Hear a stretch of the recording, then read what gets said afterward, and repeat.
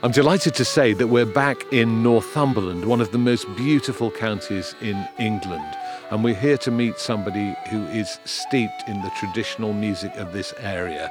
Catherine Tickell plays the Northumbrian pipes, the fiddle. She composes. She's worked with loads of different ensembles. She's worked with symphony orchestras even. But at her core is the music that comes out of this landscape. And she personifies the handing on of that tradition from generation to generation. And she's going to bring along her dad, Mike Tickell, a storyteller and singer who also knows so much about the culture and history of Northumberland. What a wonderful opportunity this is to learn more about this landscape and about the music that runs through it.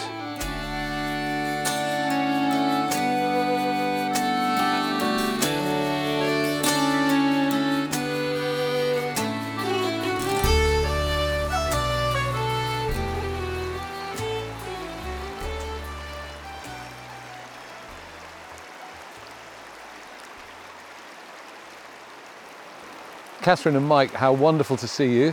Thank you very much for inviting us here. Would you just tell us where we are? Because there's a river, a huge river running behind us. Where are we, Catherine? Well, this is a little bit huger than it sometimes is. This is the River Reed, and we're in Northumberland, just not very far from my house. We've just walked down here from the house. So yeah, this is the backdrop to my life. This is the soundscape to my life.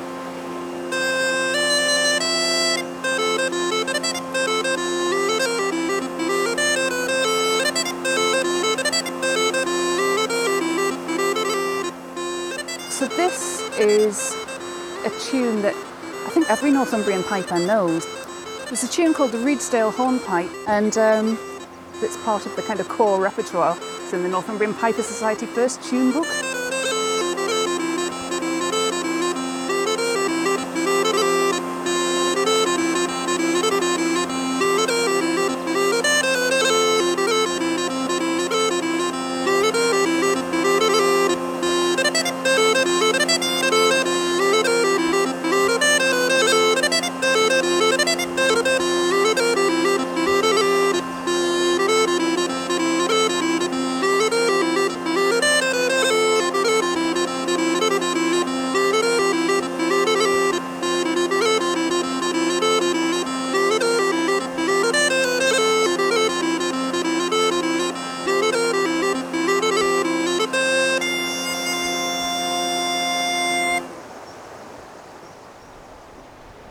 Can you hear the birds in the background?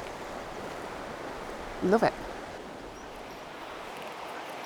The river's hugely important, isn't it, in terms of the music that it's provoked and the stories that surround it?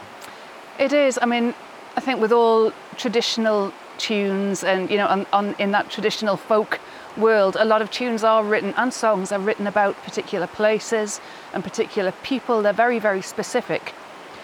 So I've grown up with all of that, but then also a lot of the tunes that I write are also about particular places, namely this river and other areas close by to you. And the same for my dad.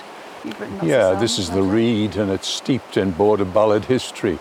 So you've got the Battle of Otterburn just a few miles upstream. You've got the Ballad of Percy Reed. You've got Chevy Chase could well have taken place here. So the old songs are very much part of this landscape, soundscape, if you like. Is this a good fishing river? Oh, this is the great fishing river. This is the Reed, which flows into the North Tyne just down there. And the Tyne, as you probably know, is the greatest fishing river for salmon and sea trout in England and Wales. Now, you've got the pipes there. I have. Do you need to tune up, or are they in good? I'm not entirely sure what we're going to do. Hope you're going to play and perform something about a place which is not immediately here, but is nearby.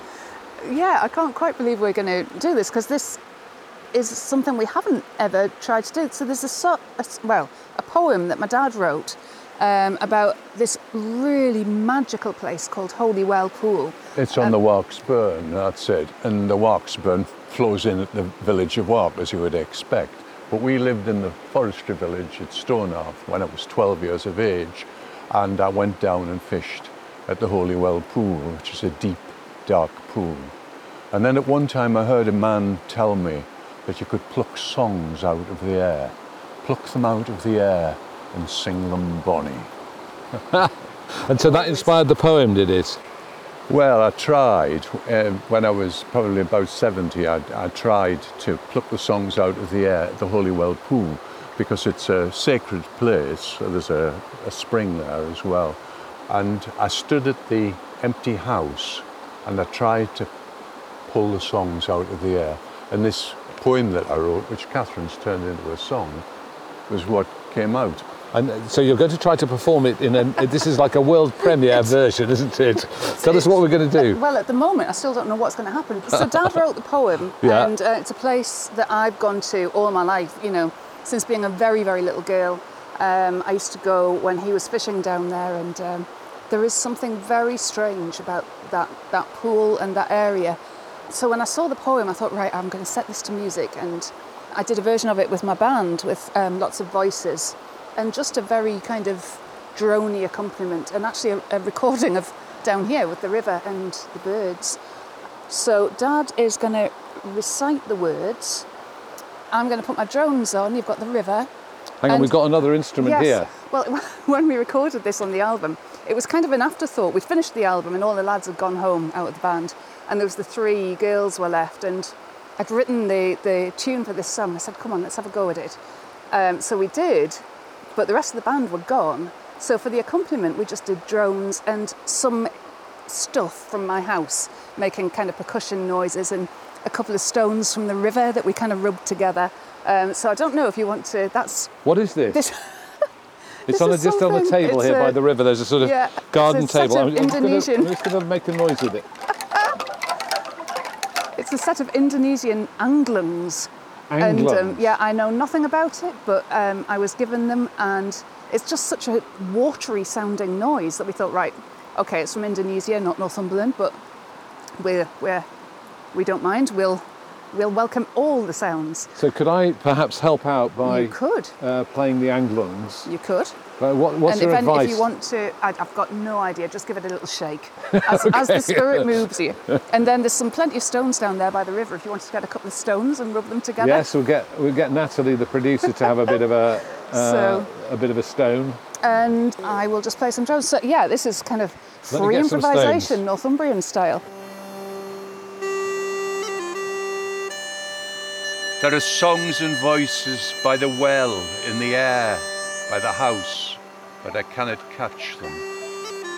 He said you could take them from the air, bring them down, and sing them bonny. The lichened gateposts have had no gate this century. He said a weaver lived in this derelict house above the dark pool. They say a horse and rake once came down from the hayfield above, down the bank, into the pool. There were rabbits among the hazels and wild garlic. The dog and I walked in the leafy darkness. I take buried holly from the quickening tree at the house front, light candles at the empty window, in the wall space by the empty door, and wait and wait. There are songs and voices by the well, in the air by the house, but I cannot catch them. He said you could take them from the air, bring them down, and sing them bonny.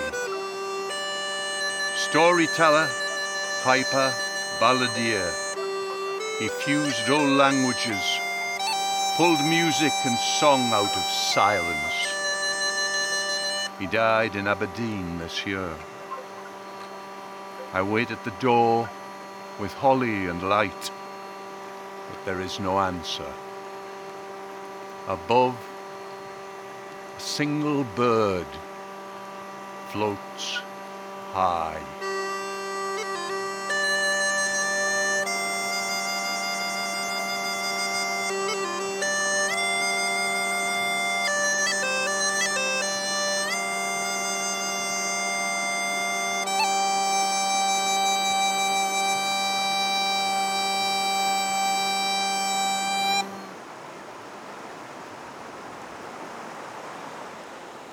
Mike, I wanted to ask you really about how the tradition works, because you are part of it. You're passing on stories and songs that you must have heard from somebody else. Did you hear them from your parents or from your family growing up? Well, when I was 16, I worked on the Forestry Commission in Wark Forest, and I came across people who knew poems and wrote poems. Rennie Proudlock from Wark wrote poems. So he wrote about the change that was happening with the Forestry Commission coming here and planting up all the hill farms. So I've got a song or a poem that Rennie wrote. So I can remember him writing it one snowy day in the farmhouse at Ken Glasnap, and he wrote it on the bedroom wall upstairs while we were all sitting playing On the cards. wall? This was not a farm that people were living in, by the way. This was, they were just out there. We're planting the hill farms up, you see. So all of this area round here was once hill farming, and now it's the biggest man-made forest in Europe, I think. The biggest man-made, yeah. And so you were picking up these stories just from people you among knew? them, yeah. Also, I started, I'm afraid, drinking at an early age, and I was in the Grey Bullet Walk, and I learned from a singer, Adam Jackson, yeah. so who is a shepherd. But I think what's interesting, because you weren't brought up in a folk tradition or anything. No. I mean, he kind of was, but you didn't know it. I mean, you did discover folk clubs, and we had that interaction. Sorry, there's a hen in the background. That's all right. Come down to visit us. When we moved and worked down in Scunthorpe area, so I discovered the folk club, and I couldn't believe it. We were in Scunthorpe, and I heard this Scotch singer, Archie Fisher, singing one of my songs, as I saw it, The Kiel to Hunt from here. I thought I was the last singer of it. So I think, for you, discovering a folk club was an absolute eye-opener. It's like, this is what I do. This is the music that I like. I didn't know anybody else was interested in it. So I'm thinking about your childhood now, Catherine. Right. So what was going on in your childhood? Was your dad, did he sing at home? Oh, did he not? Yes, he did. He was always singing. And I think because we lived down in Lincolnshire for a bit, he probably was maybe singing more down there, because everything he sings is from up here. Everything is absolutely intensely place orientated. It was almost like a way of saying, yes, I might be down here in Lincolnshire, but this is who I am.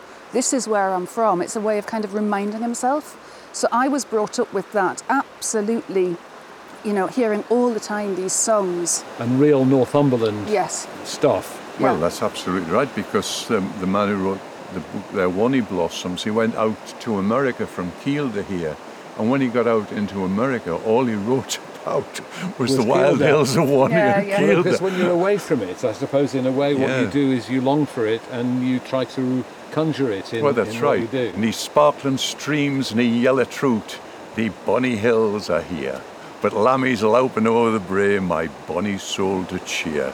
Oh, bring me back, thou gallant ship, across the Atlantic fame, that I may see me Wonnies wild and me bonny moorland hame.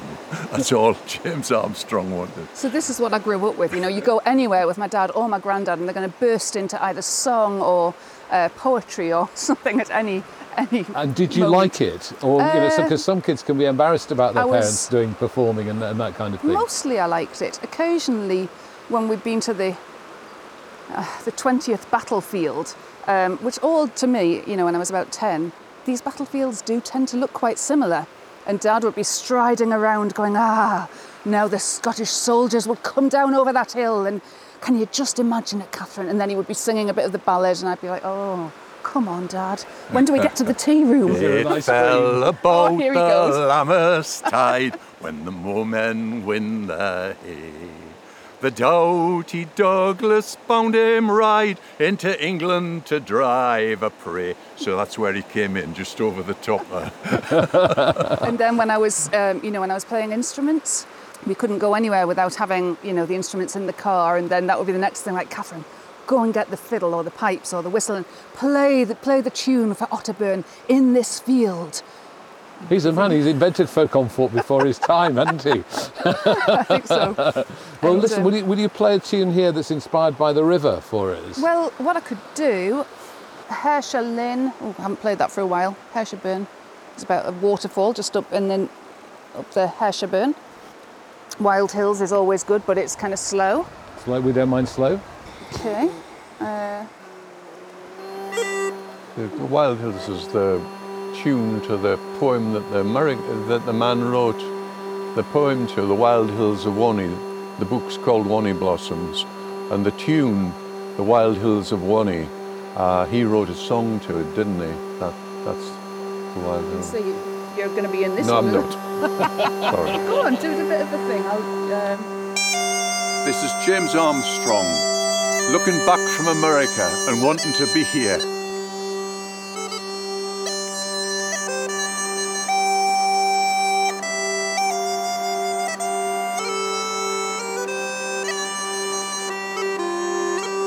Oh, my heart's in the west, on yon wild mossy fells, among moorcock and plover and red heather bells, where the lambs lie in clusters on yon bonny brae, round the wild hills of Wonnie, so far, far away. There's Id, Crag and Lummer, and Hepplehaf too. Oh, Hartside and Dana, I've oft been on you. Oh, Ottercups, Hershire, and Peden so high, and the wild hills of Wonnie forever for me. And there he is, out in America, looking back over here. And of course, he came back.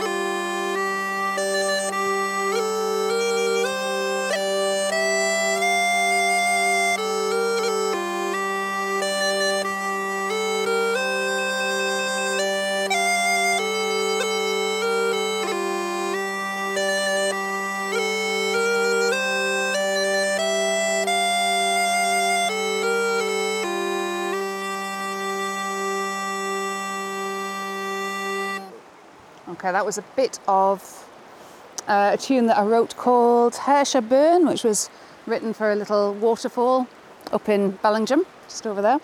And then another bit, two little extracts of two tunes there. The second bit, the slow one, was from a tune that I wrote, quite a long time ago, called Reedsdale. So we're in Reedsdale, so I thought I'd give you a bit of that.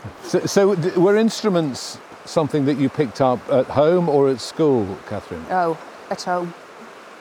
I always wanted to play, and my granddad Robson on my mum's side, in fact all my mum's side, they've been around here for hundreds and hundreds of years, the Robsons, Halls, Dodds, they're all very traditional names from around here. And they knew a lot about the music, but then on Dad's side there was more actual players. So my granddad Akel played the fiddle and the accordion and the piano, and when he moved into the old people's bungalows in Wark, I got his piano out of the farm because it wouldn't fit into the bungalow. And I was about 5 then.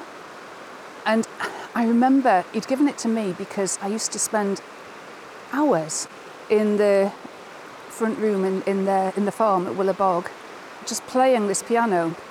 And it's actually that memory of playing that piano has very much affected how I respond to kids making a racket on musical instruments, because I remember it so clearly.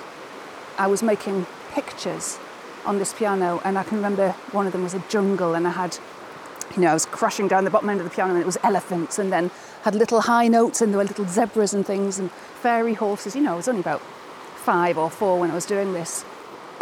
to anybody listening, it must have just sounded like a kid being a bit of a pain and bashing the hell out of this piano. But in my mind, I had whole landscapes going on. And, oh, there's a fish just jumped there, sorry. It's a great To get your rod. Yeah, it's a great day for fishing. It Look is. at that, we've had that rain. Yeah, sorry. And the fiddle, did that come Yeah. next? Yeah, so I had the piano, and then, because my mum played the concertina as well, so I was brought up with that. And then the fiddle, I was desperate to play the fiddle. You know how sometimes you think that if you really, really want to do something desperately, you assume that you mustn't be allowed to do it, it must be something bad. So I didn't tell my parents that I really wanted to play the fiddle, and went into school and signed myself up for it, and then came back, you know, with this thing that had to be signed saying, I give consent for my child to have free school violin lessons, which you got at that time, which was fantastic. And then the pipes, that was kind of by accident, really. It was the fiddle I was drawn to, and then Dad had a friend he played rugby with who had a set of pipes for sale, and you thought you No, I might be able bought to... them. Oh, I did bought you? them for him, yeah. And we went up to Archie Dag, if you remember, Right. to buy Archie Dag's pipes, and they're the very ones. He had those set of pipes. They were made by an old Northumbrian hill farmer called Archie Dag, Archie Dag. who was a composer of tunes as well. And he played the fiddle as He did, well, yeah. didn't he? It's a very common traditional combination to play the Northumbrian pipes and the fiddle. And in fact, my Archie pipes, they were I've only really played three sets of pipes in my life. So there's the Archie Dag set, which I played until I was about from the ages of 10 to 17 or 18. But they only had a certain number of notes on them. And then there's a friend of mine in Cambridge who makes pipes, and he lent me a set of pipes while he was kind of fettling up the Archie Dag set. They were needing their 10,000 mile service. And then I suddenly found all these new notes. It's like, oh, this is exciting. I've got an F natural. I've never had an F natural before. So I started writing all these different tunes with them in. And on my 21st birthday, Mike Nelson, who is the pipe maker, gave me a set of pipes, which is this set that I still play. But these bellows here, this is the Archie Dag bellows. Oh, right. So So it's the like a only hybrid, set. is it? So you've got the Archie Dag. It's the only set of bellows. bellows I've ever used, and they're very rough and ready. So with the bellows, obviously you're not blowing into Northumbrian pipes. You've got the bellows strapped around your waist. And some people's sets of bellows are very kind of beautifully turned wood and everything. These are like two slabs of wood held together with a couple of shoelaces and a bit of washing machine tube. And tell us about the instrument itself, because how is it related to the Irish pipes, which have the same sort of movement with the bellows, don't they? Yeah, they do. Are they similar instruments? Well, they're all bagpipes. I mean, I feel a kinship to every sort of bagpipe, you know, and players of pipes. But they're all very, very different. You know, if I got the Irish pipes, if I borrowed a set, I wouldn't really be able to get much of a tune out of them because the fingering's so completely different. Same with the Scottish. I did actually have a try of a set of Scottish pipes when I was younger and fainted, so that was... Because of all the breathing. So that wasn't good. But one thing with the Northumbrian ones, you've got the drones here, and that just goes on all the time. But then the chanter, which is the bit that plays the tune of the Northumbrian ones, is very different to most other types of bagpipe. So as you can see, I'm just keeping the bellows going here, and the air goes into the bag, and you keep the drone going. So with the chanter, the end of the chanter is closed. So at the moment I've got all my fingers on, there's silence coming out of the chanter, there's nothing. And you open one finger and put it back. And it's that very staccato sound. It's what gives the Northumbrian pipes their particular sound, very precise, very clear. You know, the other type of bagpipes, they have a wildness perhaps that Northumbrian pipes don't have, but we have a different sound, you know. You have precision. That, yeah. And that's a beautiful bag that the air yes. goes into those. It looks Yes. like blue velvet. It is. So it's leather underneath, but Yeah. yes, I've had this a long time. So that there's a little bit of lace that the pipe maker's wife, Shirley, made for me many, many years ago when I first had this set of pipes. So, Mike, when Catherine was heading off in these directions, these musical directions, presumably you were fully supportive of all that and you thought this was a great idea, did you?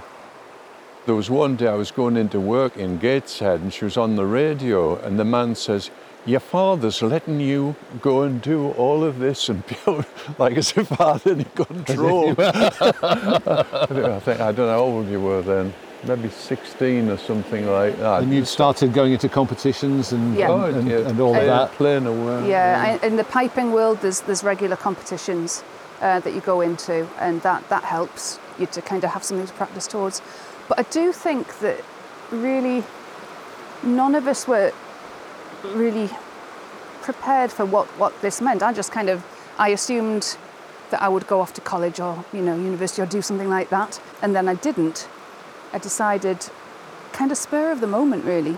I was at Farnham Folk Day, and somebody from Folk Roots, or Southern Rag I think it was at the time, this is a very long time ago, interviewed me and said, "And are you going to be taking this up professionally when you leave school?" And it had never crossed my mind. And I said, "Yes, I am." And then thought, oh my goodness me, how am I going to tell my parents? Got home and told them, and they went, "Yeah, all right, yeah, that's fine. As long as you work hard." You were just worried that I would actually work. But then I went off and I was solo for the first however many years, going around these folk clubs. And at the time, I can't think of other, solo, like women going around, or girl as I was, going around on their own. Certainly not as an instrumentalist. It was quite unusual. And also I was on public transport, and it was before there was mobile phones, and there were some dodgy moments. Was it tricky for you? There were some, yeah. Yeah. And of course I never told my parents. It's strange because, my parents, particularly you, Dad, were very strict, so I wasn't allowed to go out past 9 o'clock to go to discos and things like that back in the day. But then off I went to Shetland for a week, aged 13. There was one, actually, I remember almost being raffled off at this folk club. I can't remember quite where it was. But I'd said to them in the interval, like, "Oh, could you just who am I staying with?" Because you stayed with usually the organisers or somebody, one of the residents or something. And they said, oh, we haven't thought about that. We'll sort it out. And then they went on stage. Well, it wasn't a stage, but they went in front of the audience and said, "And the guest this week doesn't have anybody to stay with, so if anybody would like to put her up, just come and tell us afterwards." For goodness. And I was sitting there thinking, oh, this is not very good.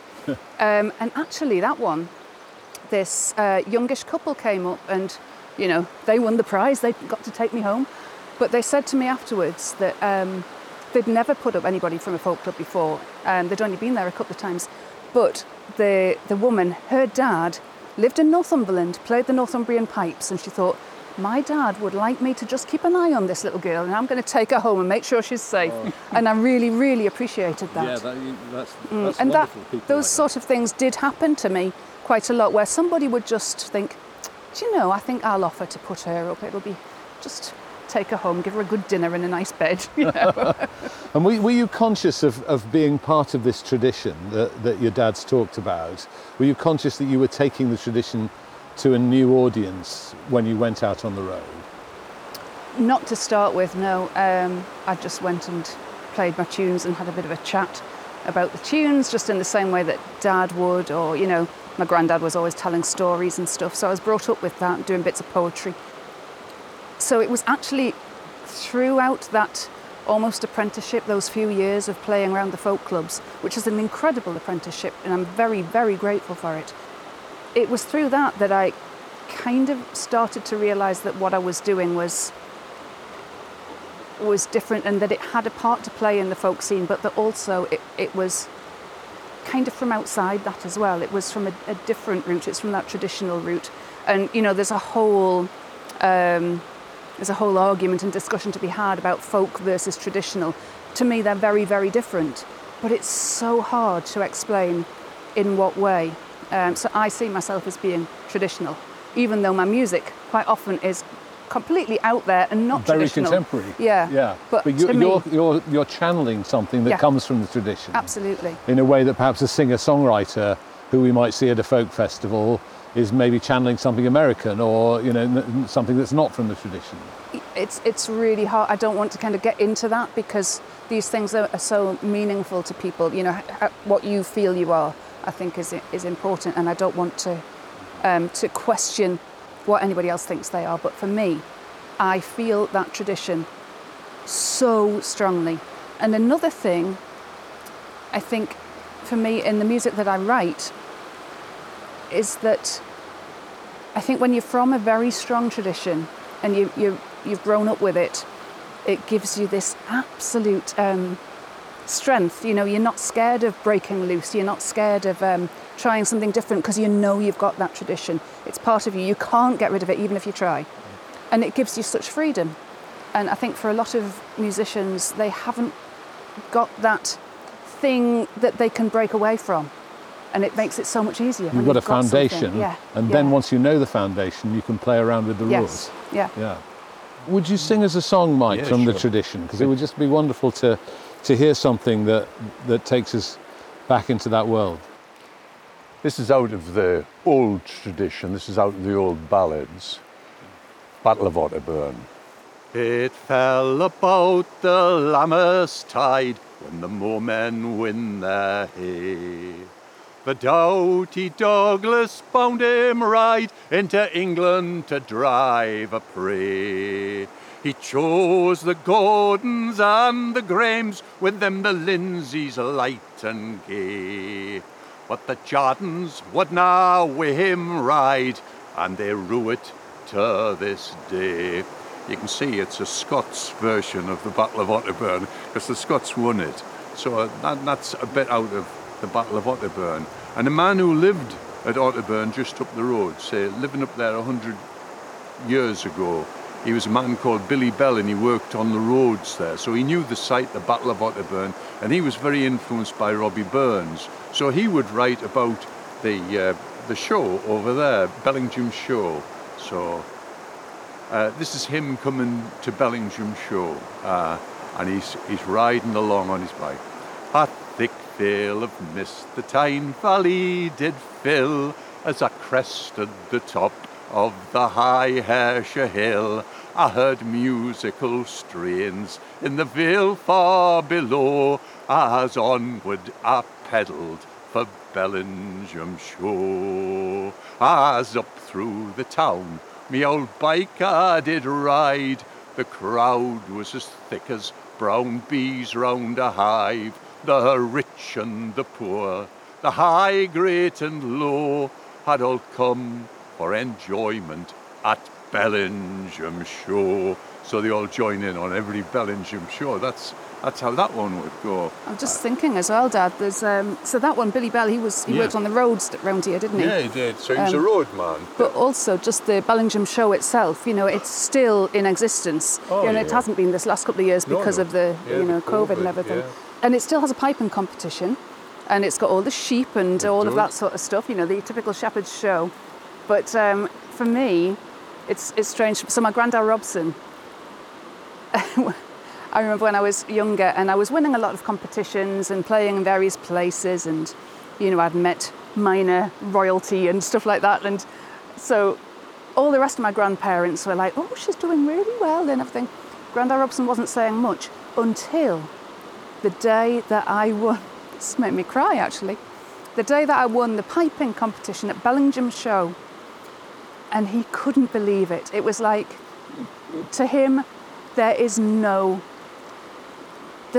nothing higher to him than winning the pipes at Bellingham Show. And I'll never forget his reaction to His that. appreciation for that meant a lot to you. Oh, yeah. Yeah, he was so... whooping. He was. He couldn't even speak. He just was like, hello. All he could say was hello. When he saw me, he'd be like, hello. He didn't even come to listen to the competition. I don't think he wanted to see me lose or something, Yeah. you know. But yeah. Oh, that's a wonderful memory. What an amazing memory. So are there still people now creating stories and songs in the same way? David McCracken would Yeah. write songs and poems. He's a farmer up here. There's maybe not as many of them. It's Not as much part of the way of life as it used as to it be. was. So people are doing Definitely it in a more, they're more aware of trying to write this stuff. Whereas I think Rennie and those people, they were out on the forestry, you know, if you're planting up and they would be out so far away that they had to be kind of dropped off on would it be a Monday morning picked When up we and were they'd snowed up, that was what happened. The snow came in when we were planting at this place called Ken Glasnap, and we went inside. And the poem that Rennie wrote on the wall was, On the hills that once echoed to the curlew's wild cry, there'll be trees that are endless in rows far and wide. 'Tis farewell to the sheep and the shelter and stell, and the canny-haired laddie that lived on the fell. And it's all changed, and he ends up with, what have they done to the wild rolling hills? The sheep and the cattle are leaving the fells. The shepherd he walks with his Gabian dog, and he treads the same path that his father once trod. The hill farms they are dying, and the folks all but gone. Of Kate's house and Clintburn there's left scarce a stone, and the green and Harlow stand empty and decayed, like cairns for a people and a life passed away. To many this planning has done a great wrong.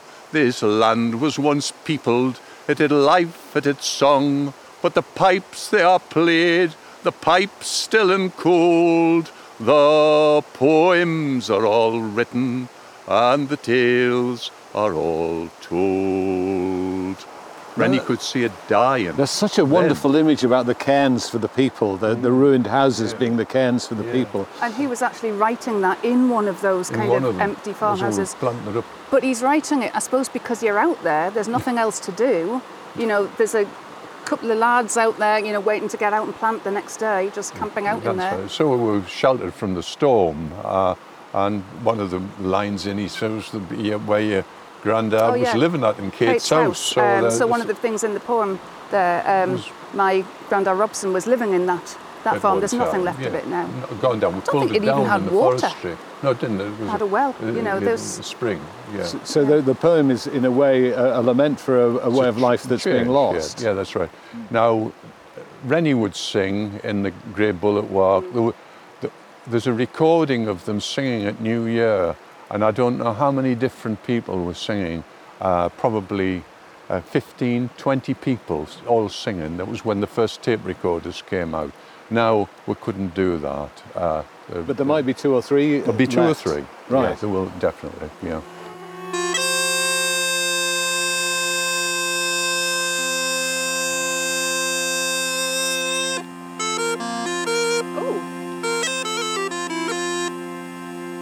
Do you know, I'm not going to play what I was going to play. I'm going to play something completely different. I've just... it's funny when you're out here, you just suddenly think of something that you wouldn't play inside. And I'm hearing the birds and the breeze and the river. And there's a tune that I wrote quite a few years ago now for a friend of mine, a percussion player called Bruce Arthur, who his whole life was about air moving and the way, you know, and that it's that makes the sound. It's the air moving on the instruments. So the tune's called Air Moving. Okay.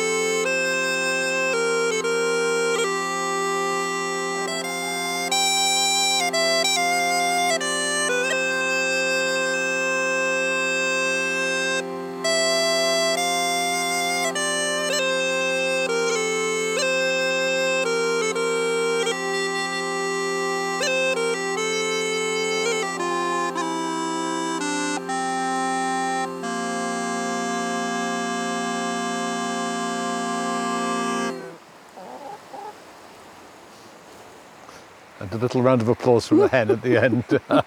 Catherine, it's really interesting because we've been talking a lot about place and the effect of place on music, but it was interesting that you just decided that you wanted to play that because it felt right in the moment. Yeah. So does place have that effect on you too, that you can be in a place and feel, you know, the change of direction, the change of musical direction, that the place has an impact on you? Yeah, and not just place like this.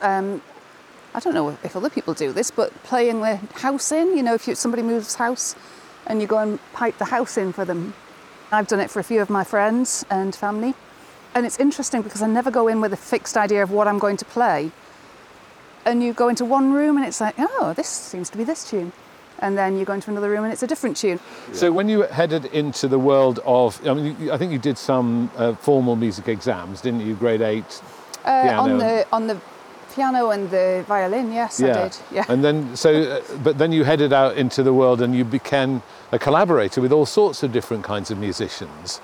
And did you feel that taking the tradition to them and the way you approached music needed to adapt to different kinds of musicians that you met, classical musicians maybe, or rock musicians? Did you have to work in a different way?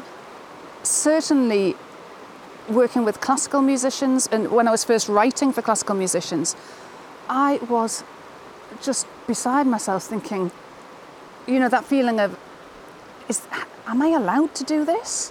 You know, will they see straight through me and think, oh, she doesn't know what she's talking about? So it took a long, long time, and occasionally some musicians that I was working with, classical musicians, I remember the Schubert Ensemble of London being particularly supportive and going, look, you have a voice, and whatever you're writing, it has your accent in it, and that is a really special thing. And that meant a lot to me, because I think to start off with, I was trying to almost minimise the traditional, the folk, the Northumbrian, and trying to write something that was from their world, which was absolutely the wrong thing to do. And then going to work with Sting, you know, that was the first time I did that. I was just, what on earth am I going to play?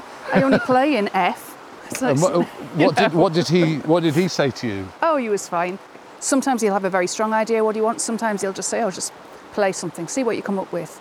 But you know, with an instrument like this, it has, with the Northumbrian pipes, it has limitations. You can only play in certain keys. You can only have the drones in certain keys. It's only got certain notes. You know, if I'm reading music, I'm a transposing instrument, all of these things.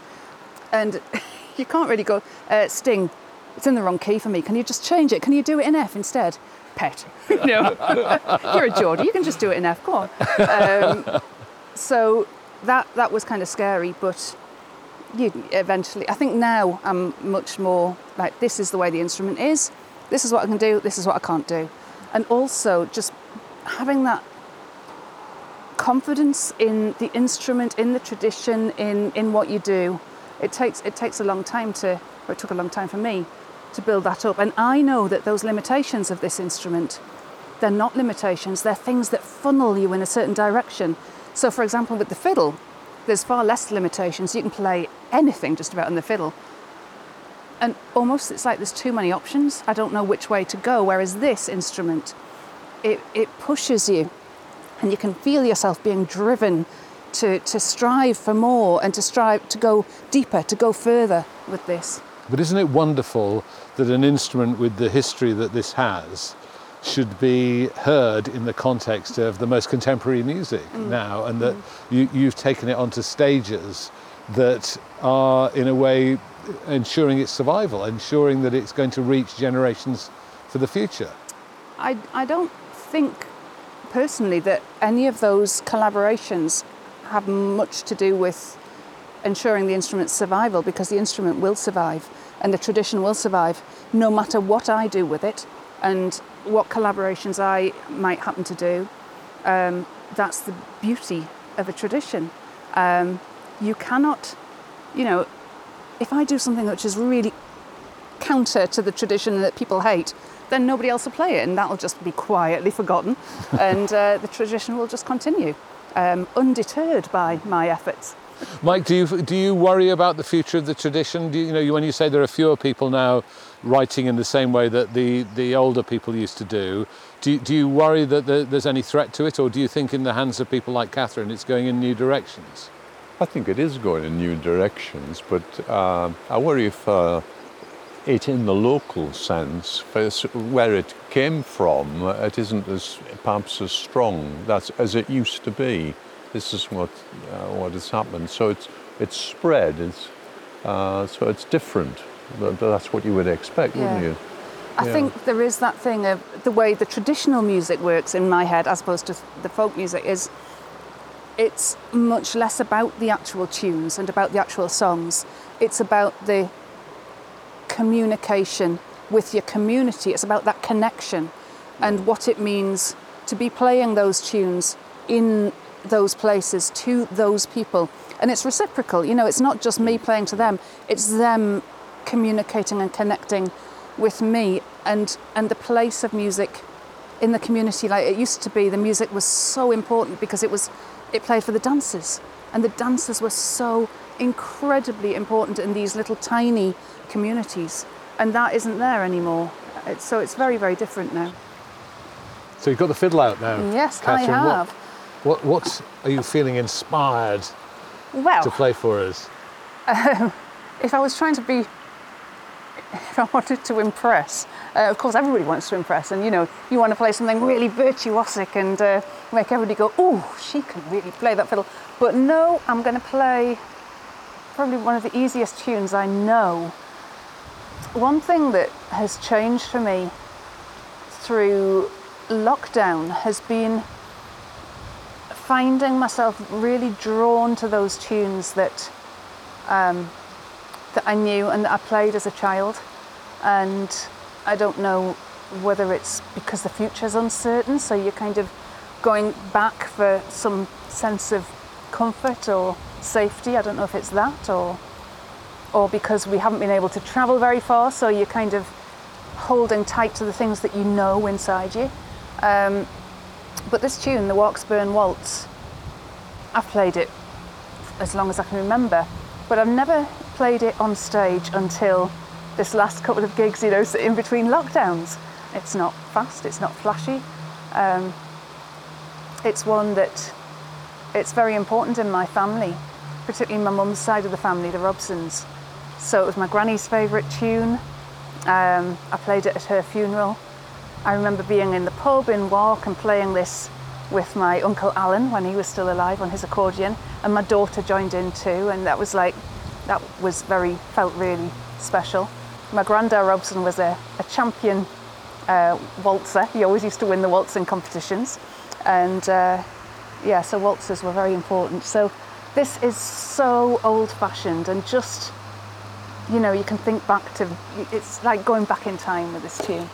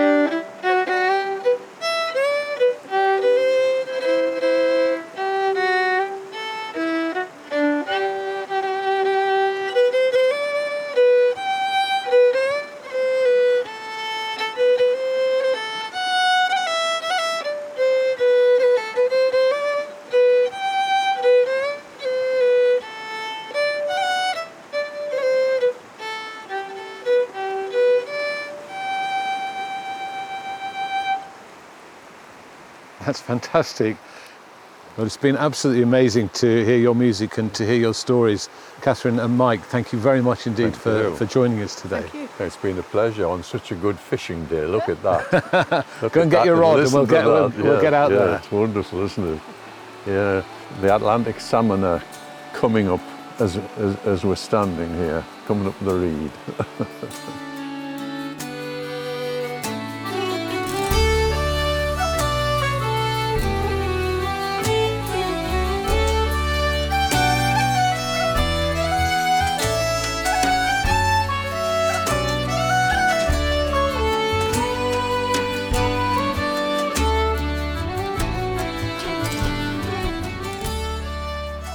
Catherine Tickell and her dad Mike in Northumberland. If you've enjoyed this episode and you've enjoyed the stories and music that you've heard, you can learn more if you sign up for Folk on Foot on Film, which is our glorious archive of more than 100 songs and pieces of music that we've recorded on our travels.